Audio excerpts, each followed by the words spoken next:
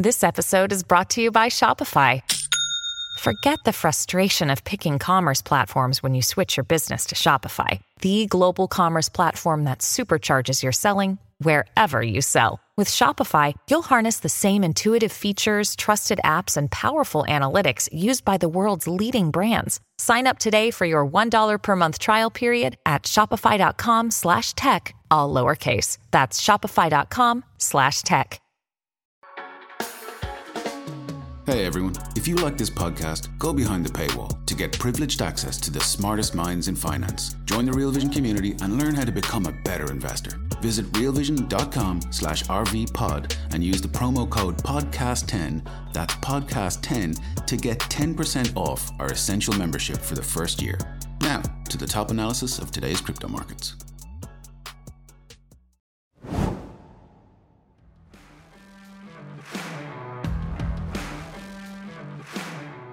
Welcome to another episode of the Reboot Chronicles, a no-holds-barred forum with global leaders, authors, entrepreneurs, and CEOs about how organizations stay focused on growth and innovation in unprecedented times. I'm your host, Dean Tobias, coming to you live from Reviv's North American headquarters in Chicago, and we would like to thank you for joining us from around the globe today. I'd like to welcome Raoul to the Reboot Chronicles. He is an investment strategist, podcaster, author, and co-founder of Exponential Age Asset Management, Scientific Magic Studios, and Real Vision, where he's also the CEO. So we're going to talk about that today. Well, it's good to see you. Great to see you. Good there in your barber chair. Those of you who can't see it online, he's got a nice backdrop, unlike my green screen, which usually puts up cool logos and stuff. I don't know where to start with you. You know, we're both in a lot of Web3 businesses. You're obviously more into crypto than I am, or maybe anyone I know, for gosh sakes. But maybe let's start with the Real Vision. I've always, since you started it, always liked the concept of the democratization of financial information. And I think you called it the Netflix or HBO of finance, which to me probably resonates better with the millennials and XYZs than any other tagline. So I'm sure that's not on your logo, but yeah, it's in a way I almost view it as, hey, it's like financing insights for the rest of us. I'm sure you have a lot of boomers too. So I'd love to get into all of that and, you know, how we think financial information, you know, whether it's the three networks or the financial channels, you know, a lot of entertainment going on there, right? And you've kind of taken a stance against that, but you guys actually are entertaining because you're heavy videos. So you're really, so yeah, just love to hear about that. And then maybe we'll dig in a little bit on baby boomers and other audiences. Yeah, let me give a bit of background about Real Vision. It's really my background and why we got there and what we're doing. And it's actually the same story as the crypto stories. They're all tied together. So I was at the epicenter of the world's financial system. I ran the hedge fund sales business at Goldman Sachs in Europe in equities and equity derivatives. I had privilege to all of the information with the most powerful firms in the world, which were the hedge funds who kind of ran the world at the time. And I then left to join a giant hedge fund, the largest hedge fund firm in Europe, to start a global macro hedge fund. Global macro is when you invest in all assets from equities to bonds to commodities to currencies to anything you want. So that's my remit. I look at the big picture world and see what's playing out and try and place bets accordingly. I then decided to opt out of the rat race and I moved to the Mediterranean coast of Spain, where I started writing macroeconomic research and investment strategy, which I still write 19 years later, called Global Macro Investor. That's read by the world's biggest family offices, corporations, sovereign wealth funds, hedge funds. I was in Europe from 2005 and I forecast the financial crisis and then the European sovereign and banking crisis in 2012. And it was quite shocking to me because I knew what was going on. In fact, I'd made money from it. But friends of mine and friends of friends didn't. And they would come up to me saying, why didn't we know? I mean, I tried to warn so many people that I knew what was happening, yet people lost their life savings in the Spanish banking system. Friends of mine who were property developers went bust. Yeah, Spain was hit hard too. Yeah, it was really hard for everybody. And when people came up to me and said, why didn't we know? It just sat badly with me. And I thought, I need to do something about this. So we started thinking about video. I started thinking about, do I start a new newsletter to reach an audience? How do I tell people? But we coalesced on an idea around the co-founders who were all in Spain at the time as well, about the idea of video. Netflix had just launched. YouTube was just starting to get going. And we thought, well, this is probably the answer. And everyone said, we're crazy. We should have short form content that should be free because that's the only model that works. And we said, sorry, it's too important. It's people's finances. It should be long form and it should be subscription based. That was the bet we took. And what we did was interview the world's most famous hedge fund managers, analysts, and strategists, and had an hour of their time. The most amazing brains in the world. And we gave that access to everybody. Nobody had that before. It didn't exist before Real Vision. No, it was all sound bites. It was all sound bites. So suddenly people, it is still. But so we changed the whole model of democratizing access to information. Then we added research tools and live events and all sorts of other stuff into that equation. And that then created a community of people, because the kind of people who come to Real Vision are of all demographics, of all age groups, but they all come as the learning tribe. They're people who are curious about the financial world and how it might affect them.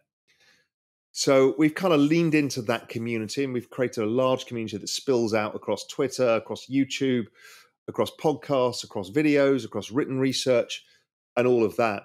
Part of that has also been a Web3 journey as well. We were the first people really to take cryptocurrency seriously, and we started our first ever video featured Bitcoin, and it's been a core part of our philosophy, has been educating people about this new parallel financial system that was being built.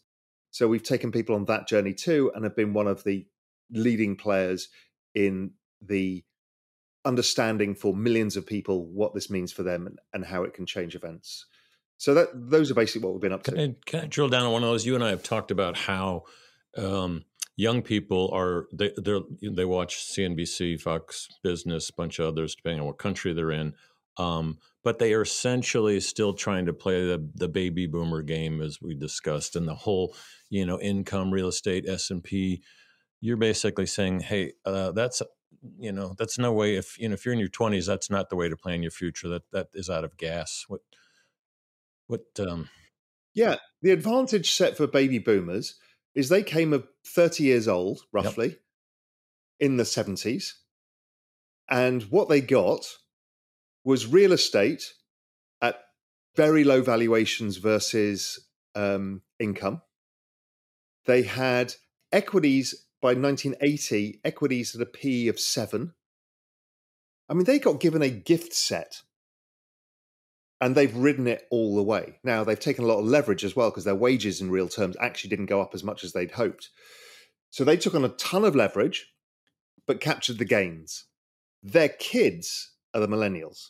They're now the same age as their parents were, and the equity market's trading at a multiple of 3 times what they got.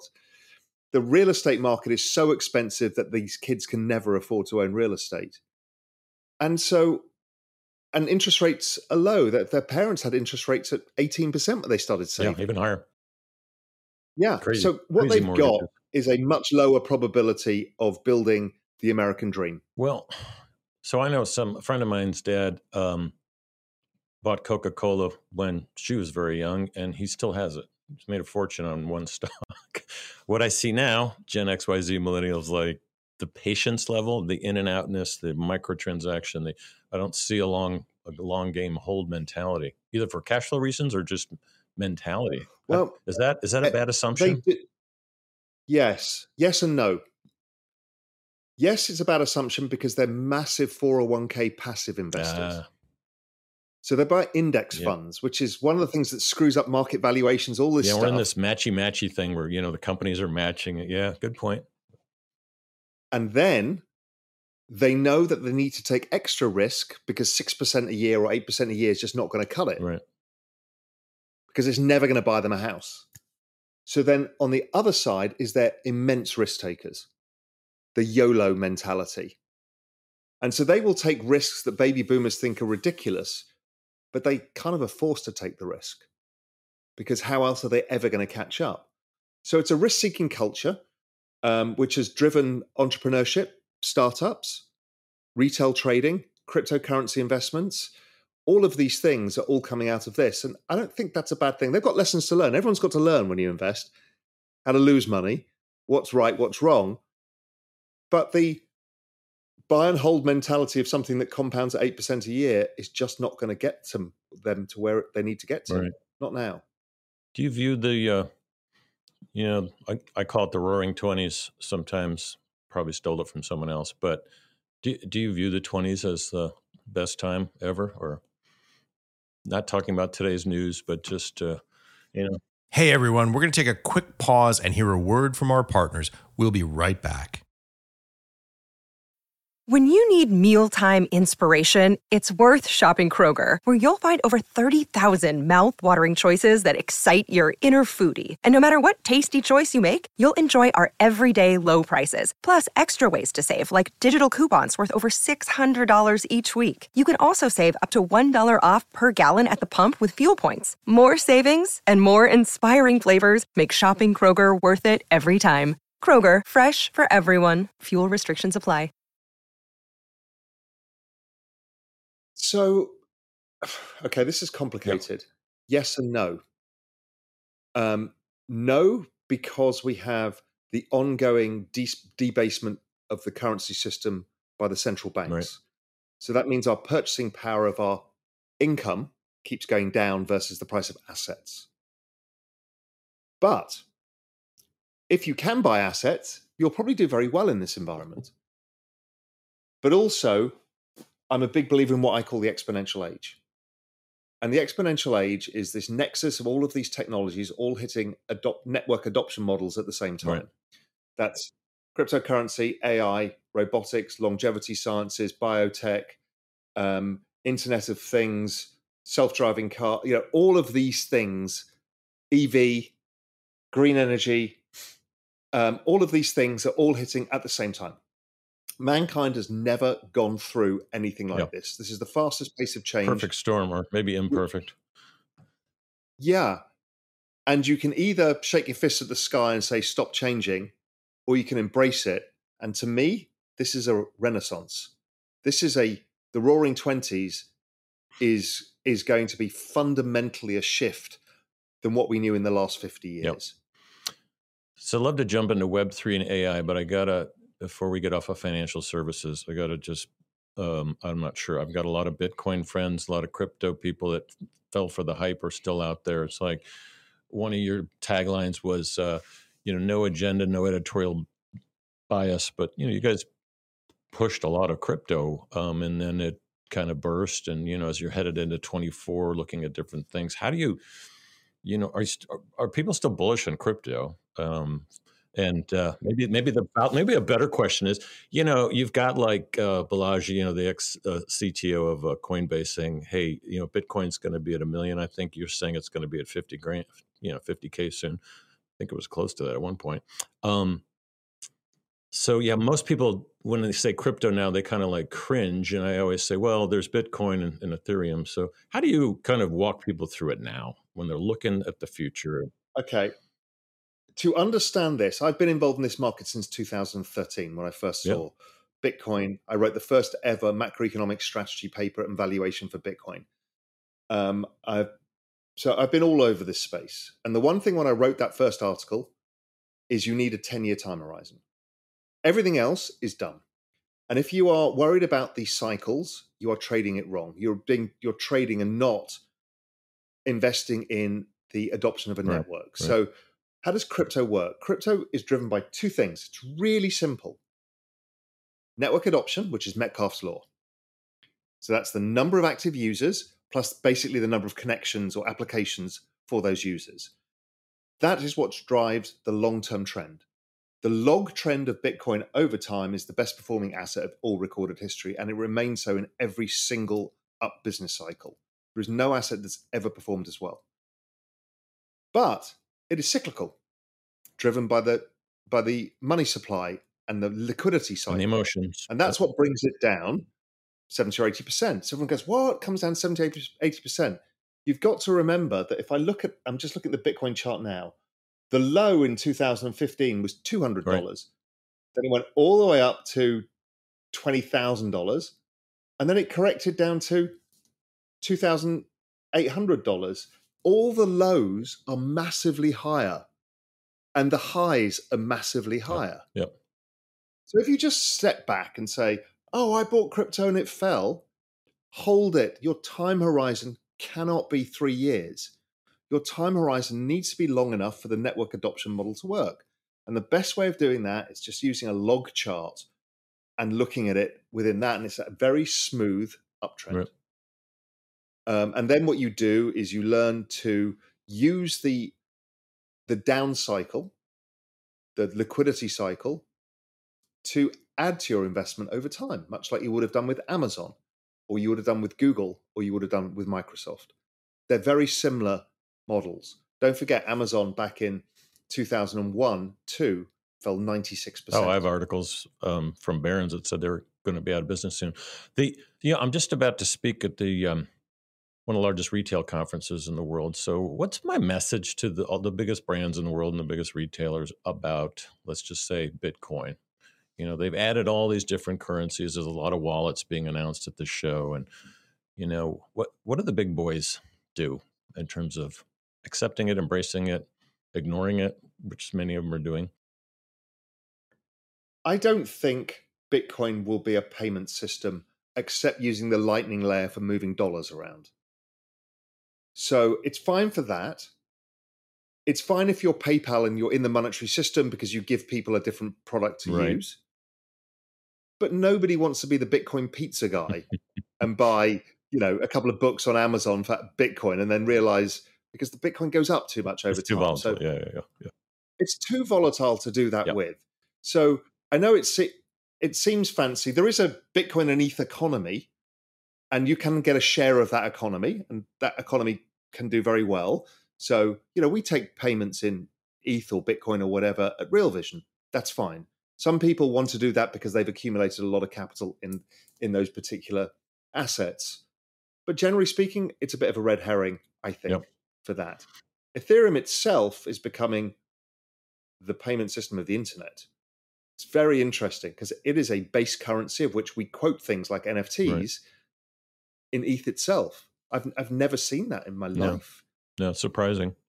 But it was a trick question. It's pretty much what's in my slide. So thank you. I'm glad you validated it.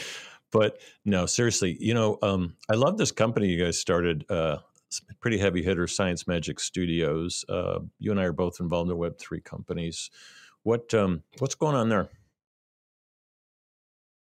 So my big thesis on crypto is I've started two companies. One is Exponential Age Asset Management. That's for investors to invest in digital asset hedge funds and other vehicles to get exposure to the space. So the financialization of the crypto markets, whether it's family offices, high net worth investors, pension funds, sovereign wealth funds, all of that. Science Magic Studios was the other side of that equation, which is I look at a lot of Web3 and it's being built from the grounds up. And they're all experiments. Some will fail, some will work. Great. But when I look at what Web3 does, it enables a bunch of really, really big intangibles on a balance sheet. Culture, brand, community, to become tangibles via tokenization. So I always use the example of Disney. Disney probably has the largest cultural brand on earth now. It might have been Coca-Cola in the 60s, but it's not now. It's Disney. What is Disney's brand, community, and culture worth? $1 trillion? $2 trillion? It's worth a lot more than the company is. Now, it's not realizable, but when you tokenize it, it creates that. Science Magic Studios' mission is to tokenize culture, these large cultural communities. Music, right? Music's one of the biggest cultural phenomena of human activity. Sports, gigantic. Fashion, gigantic. And then on top of that, entertainment, whether it's film franchises, book, TV, all of these things have cultural currency that can be tokenized. Right. So the idea of that, we built an amazing team with some incredible advisors to go and talk the talk that needs to happen at boardrooms, not by a bunch of, crypto heads with hoodies, but serious people to go in there and explain how we can unlock massive trapped value for these massive communities and drive forward this whole space. So their business model itself is toward the global 1,000 companies and what they should do and how they should partner up. And as long as they've got cultural relevancy. yeah, of course. So if you don't have it, you don't have. Yeah, you can't tokenize. Yeah. But if you do, and we've seen this, the fashion companies coming out of LVMH, they've all started experimenting with this. We can see it happening in the music industry, beauty industry too, fashion and beauty. Yep. Yeah, it's all there. So these things this is going to be very big. And even through this, what we call crypto winter, the brands are still interested in this because they're thinking, okay, what this allows me to do, in addition to turning it to a tangible on the balance sheet, it allows me to have customer loyalty in a way that the alignment of incentives makes it a very powerful network effect, because your customers, by owning digital assets from your ecosystem, will appreciate in time, or they can accumulate more of them by being good community members, are now passionate behind your brands, much like kids trade Nike sneakers. So they're thinking, okay, this is going to make people more loyal, and we'll have a direct relationship with our community or buyers by doing this, and therefore we can collapse the costs of using middlemen like Google and Facebook, etc., at the middle too. So it's very powerful. So you probably read some of my articles and listened to this podcast. So Web3, there's an oligopoly that does not want Web3 to come into existence unless they can control it and own it. So you mentioned a couple of them. We won't go through the top 10 list, but we all know who they are. We can still call them big tech. And to their credit, and I grew up in this, running Silicon Valley, media companies and internet companies and games companies, and they paid for it too. They invested trillions. So they rightly do deserve some ad revenue right now, but they're also very much against the concept of Web3, the democratization of e-commerce. Just take that one. So how do you see that playing out? Because the big brands, they're addicted on big media, they're addicted on big tech because it is the advertising that, the old 50%, we just don't know where it's hitting, still happening out there. So is this a long transition? I spent a lot of time. Hey everyone, we're going to take another quick break and hear a word from our partners. We'll be right back to the Real Vision Crypto Daily Briefing. Another day is here and you're ready for it. What to wear? Check. Breakfast, lunch, and dinner? Check. Planning for what's next and how to save for it? That's where Bank of America can help. For your financial to-dos, Bank of America has experts ready to help get you closer to your goals. Get started at one of our local financial centers or 24/7 in our mobile banking app. Find a location near you at bankofamerica.com/talktous. What would you like the power to do? Mobile banking requires downloading the app and is only available for select devices. Message and data rates may apply. Bank of America N.A., member FDIC. I've spent a lot of time speaking to these guys. I've done Google Talks to all of the Google team, and spoke to everybody from LinkedIn to Amazon to Google to Meta to everybody. Yeah. They all get it. And there's a great crowd of people in those companies who are really smart, who are pushing for change. But many of the senior leadership also agrees. But they've got the problem of how to disrupt your business model without crashing the plane. Quarterly earnings calls, yes. But they do get it. And I think they will transition. Now, Meta have just taken a step back. But again, I know the people there. They're good people. The fight is not over. No, but it's just taking time because Meta's under revenue pressure, like everybody is right now. Yeah, they went whole hog expense on Metaverse when it was way too early. I mean, I was like you, been running these companies since the 90s. We built some of the first 3D virtual worlds back in the 90s. They have the same amount of simultaneous users right now. So, yeah, a little early, but changed the company name around. It was a bit bold. Anyway, it's not to make fun of them. It's just there are, opposing forces. So companies, anyway, back to the big brands, big retailers, big guns, even the financial institutions are trying to figure it out. And they're doing a lot of testing and they're paying consultants a lot of money to figure out everything from metaverse to Web3 to crypto. And I was just curious, what is your business model at Science Magic Studios? That is we are very selective on who we will work with because it needs to be these big cultural communities.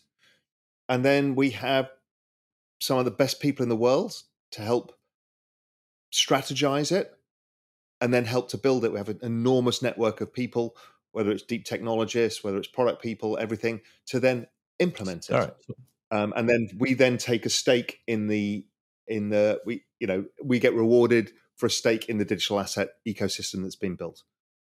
So we're incentivized for that to be successful as opposed to taking a fee. We want to drive this space forward, so it has to be successful for us. Yeah, I love that. It's like you're heavy into, hey, you've got to have cultural asset, and we'll double down, and you can pay us in tokens because that's how much we believe in what the hell we're building for you in the first place, or helping you build or advise Correct. you. Right? No, it's a good model.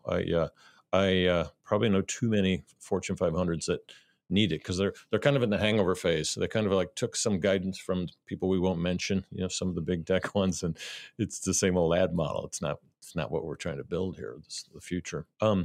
No, and they are receptive, yeah. But it takes time. It takes time, and you need to, as I said, a lot of the people who've tried to talk to these people don't know how to talk at board level, but it's going to end up being a board level decision, whether it's the chief marketing officer, it's certainly the C-suite, and you need to go in with the right people and the right conversations and speak the language that will unlock the yeses within the organization. Yeah, you're doing some of my talk. One of my slides says, should you hire a chief metaverse officer? This is a year ago when all the hype. My answer was no.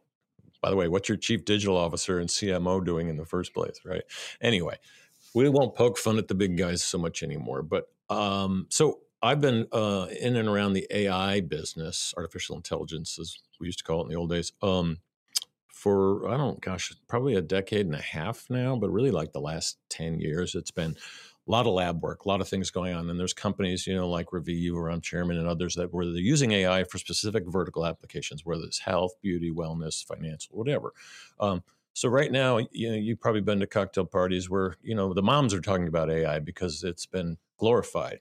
Or maybe we're just moving on to the next shiny object. So half of my friends say it's the next bubble, which I disagree with. And the other half of my friends are more in the camp of this is going to change the world if we do it right. But all I tell them is, and there's a question in here somewhere, is what you're seeing is the capability at a categorical level. Where the rubber meets the road is going to be in vertical applications and what you can actually do with it, how you curate, and create the next generation of company and wealth, quite frankly. But what's your favorite industry to talk about in terms of what AI is going to impact? If you had one example. Look, AI is going to impact every single industry that's based around knowledge.